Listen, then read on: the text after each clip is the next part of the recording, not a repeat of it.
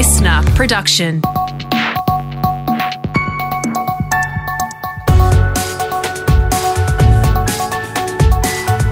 Your morning agenda with Natasha Belling.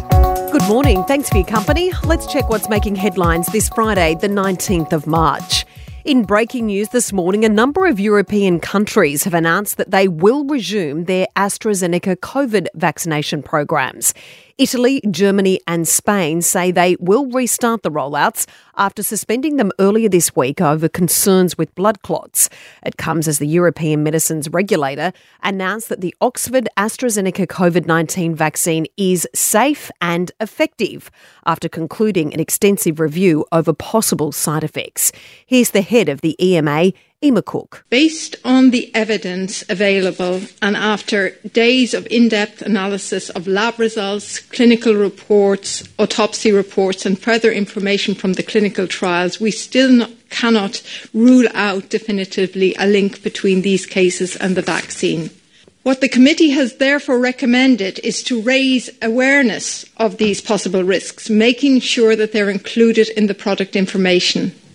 Drawing attention to these possible rare conditions and providing information to healthcare professionals and vaccinated people will help to spot and mitigate any possible side effects. But I want to reiterate that our scientific position is that this vaccine is a safe and effective option to protect citizens against COVID-19.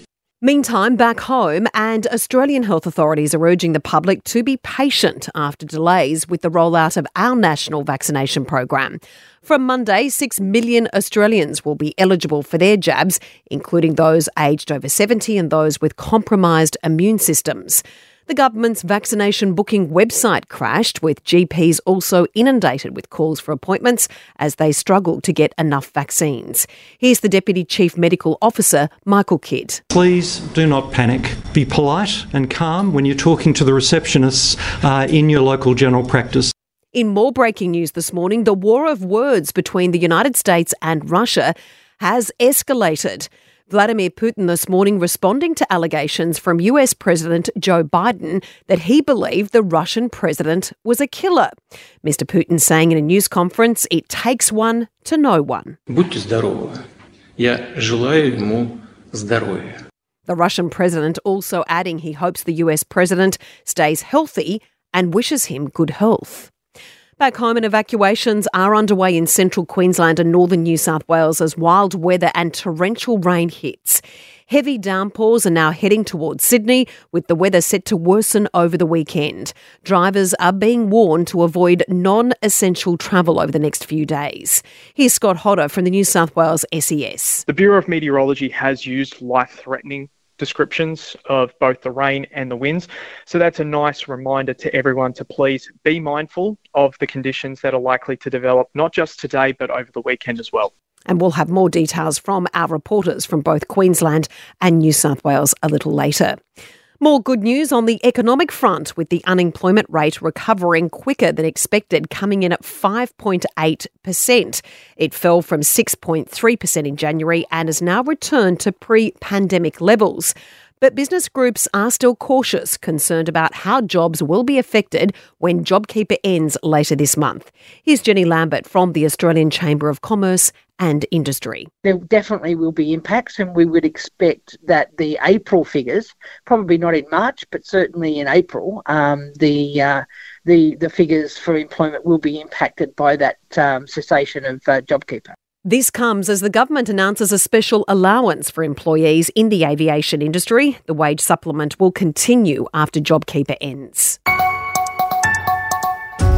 Now for a look at what else is making news around the country this Friday morning, and to New South Wales firstly. And as we reported earlier, wild weather has lashed many parts of the state, with flash flooding and thousands of calls for help to the SES.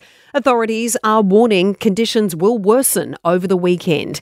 Here's our reporter Siobhan Caulfield with more from Sydney. Taj, Sydney drivers are being urged to take extra care on our roads today as wild weather continues to lash our city.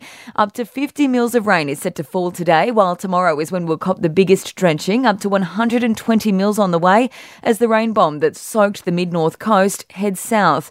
The heavy falls are causing fog, reduced visibility and some flash flooding on the roads.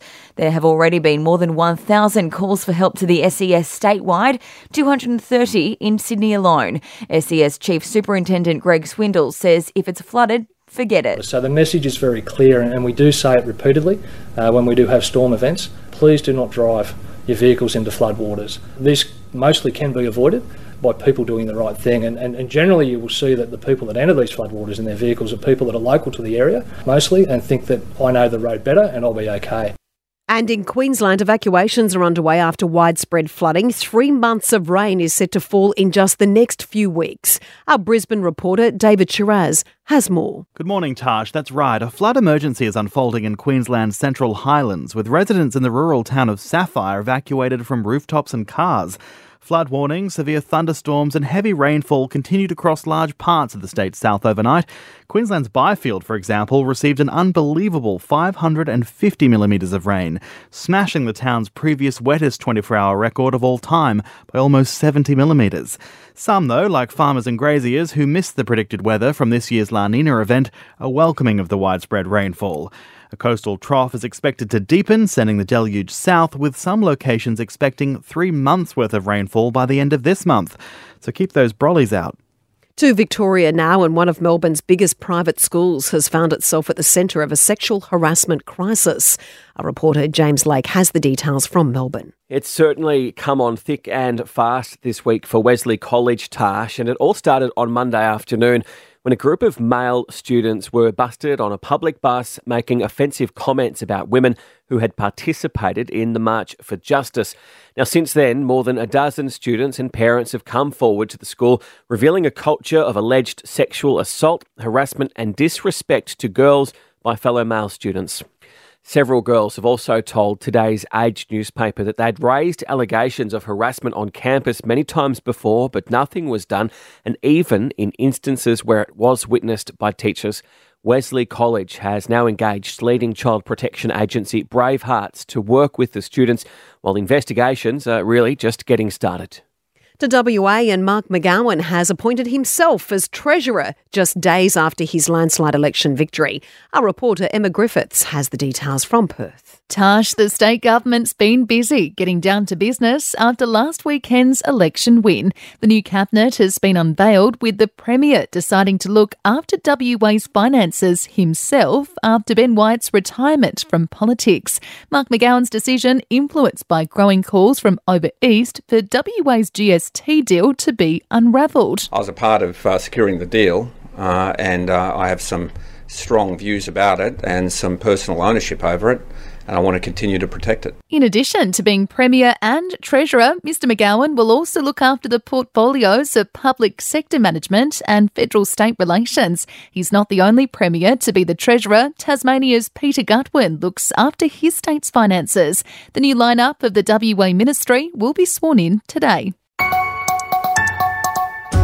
Now, for the latest in business and finance news this Friday morning, we're joined by Scott Phillips from the Motley Fool. And Scott, despite COVID, our solar march continues with another massive jump in panel installations and a good jump also in batteries. Tash, good morning. Happy Friday to you and to our listeners as well. Yeah, this is a really good news story. And we know some would have expected during COVID we pull our horns in on spending. We know that didn't happen, certainly at a retail level. And also the march continued in terms of the amount of solar panels we're putting on the roof. We are already one of the biggest solar panel used countries in the world. Another 30% was added to the solar panel fleet during 2020, which is remarkable in any year, but even more remarkable during COVID, and a 20% jump in the number of household batteries, up to more than 100,000 apparently. And this is really, we've talked before about the impact on the energy retailers and generators and all that kind of stuff. This is another really, really important point in, frankly, household savings, because panels are stupid cheap. If you're trying to save some money, if you can afford them,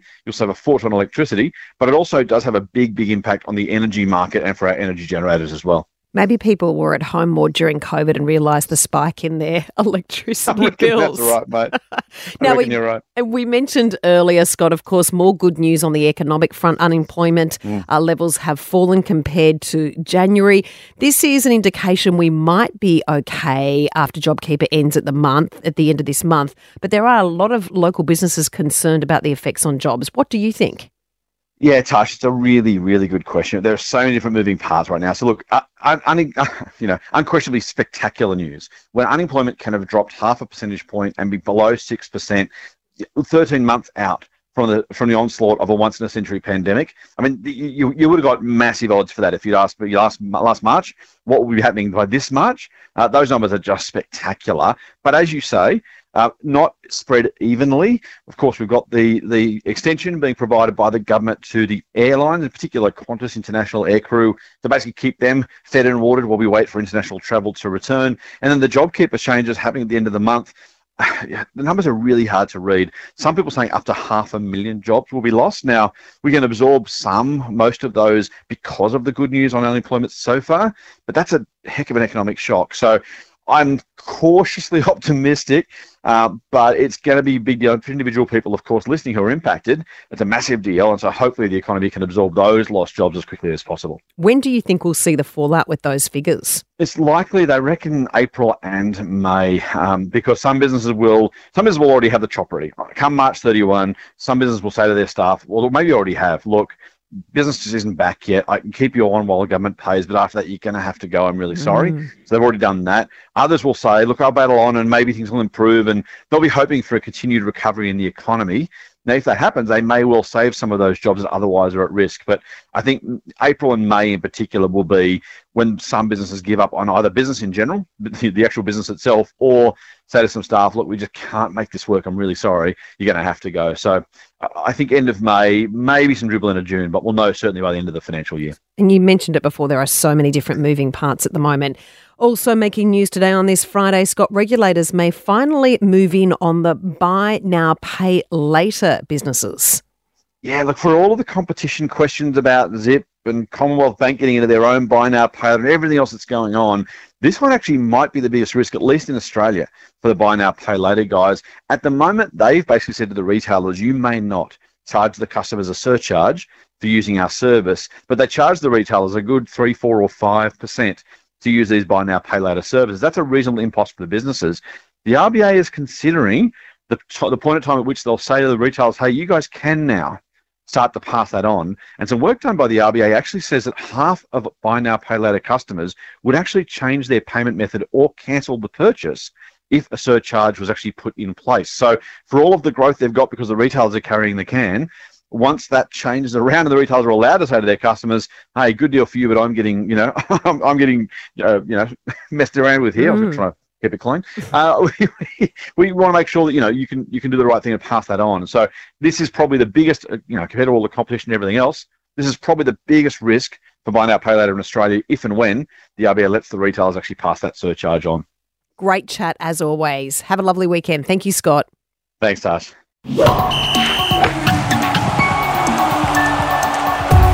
Time for sport now with Brett Thomas. And Brett, it was the Dustin Martin show as the Tigers kicked off the AFL season in style at the G last night. Yeah, picking up from where he left off, the three-time Norm Smith medalist was phenomenal again last night. Now, if you saw or read any of his interview on Fox Footy with Nick Riewoldt, the normally media-shy Dusty said that he's never loved the game more. Well, that was an ominous warning for his opposition, especially Carlton last night. Now, the Blues started well. Sam Walsh, Paddy Cripps, Michael Gibbons and Harry Mackay all getting involved. But from there, Dustin Martin took over, had 31 disposals, 4 goal assists and 2 goals. Jack Riewoldt chipped in with 4 goals. Now, the other big talking point last night was the introduction of the 23rd man, this medical sub that the AFL brought in a couple of days out from the start of the season. Had an impact last night. Jack Ross came on from the Tigers, won plenty of the footy. He replaced Nick Vlosten, who had a knee injury.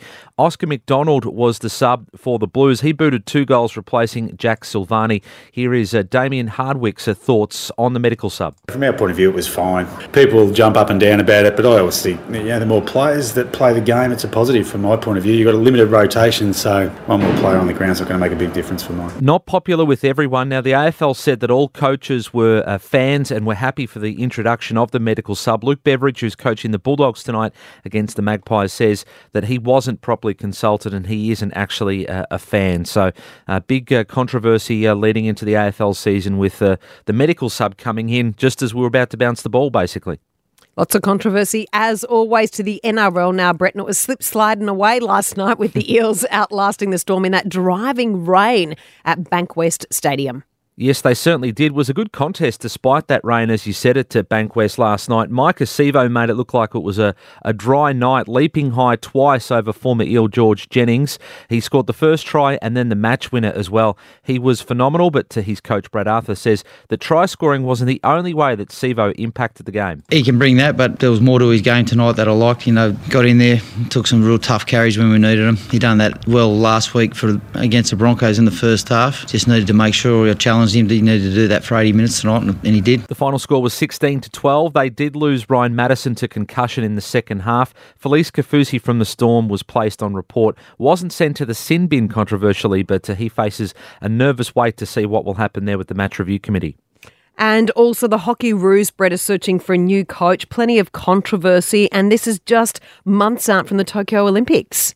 Yeah, of course, at the resignation of Paul Godoin, we spoke about yesterday, that report into allegations of bullying, body shaming and homophobic behaviour within the national side is about to be released. We had 3 co-captains resign in the past few years, so perhaps no surprise that he did step down. But now, who will coach the Hockey Roos? We're only months away from the Tokyo Olympics, as you said.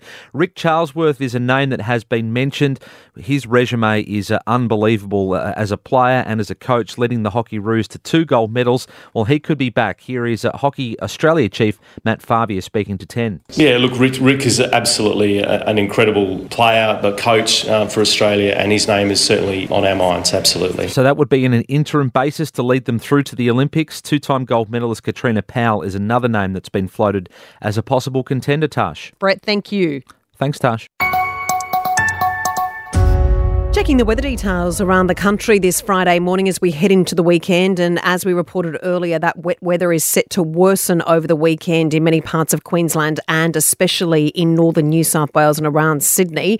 Brisbane shower to 29. Sydney, those showers set to continue with a possible storm, 23.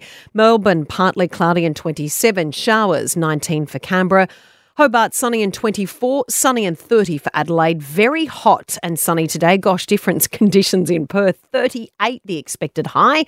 And Darwin, showers with a possible storm and 32. And it is certainly a feel-good Friday for one very lucky Sydney-sider. They just don't know it as yet. A mystery person has taken out, wait for this, the entire $50 million Powerball overnight. But officials just can't get in contact because they are not a registered player.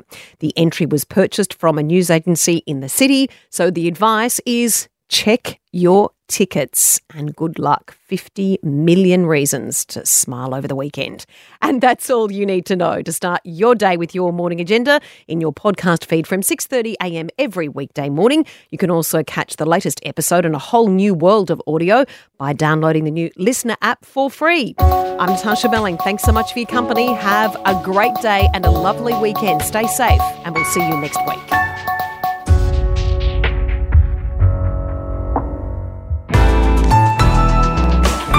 Listener.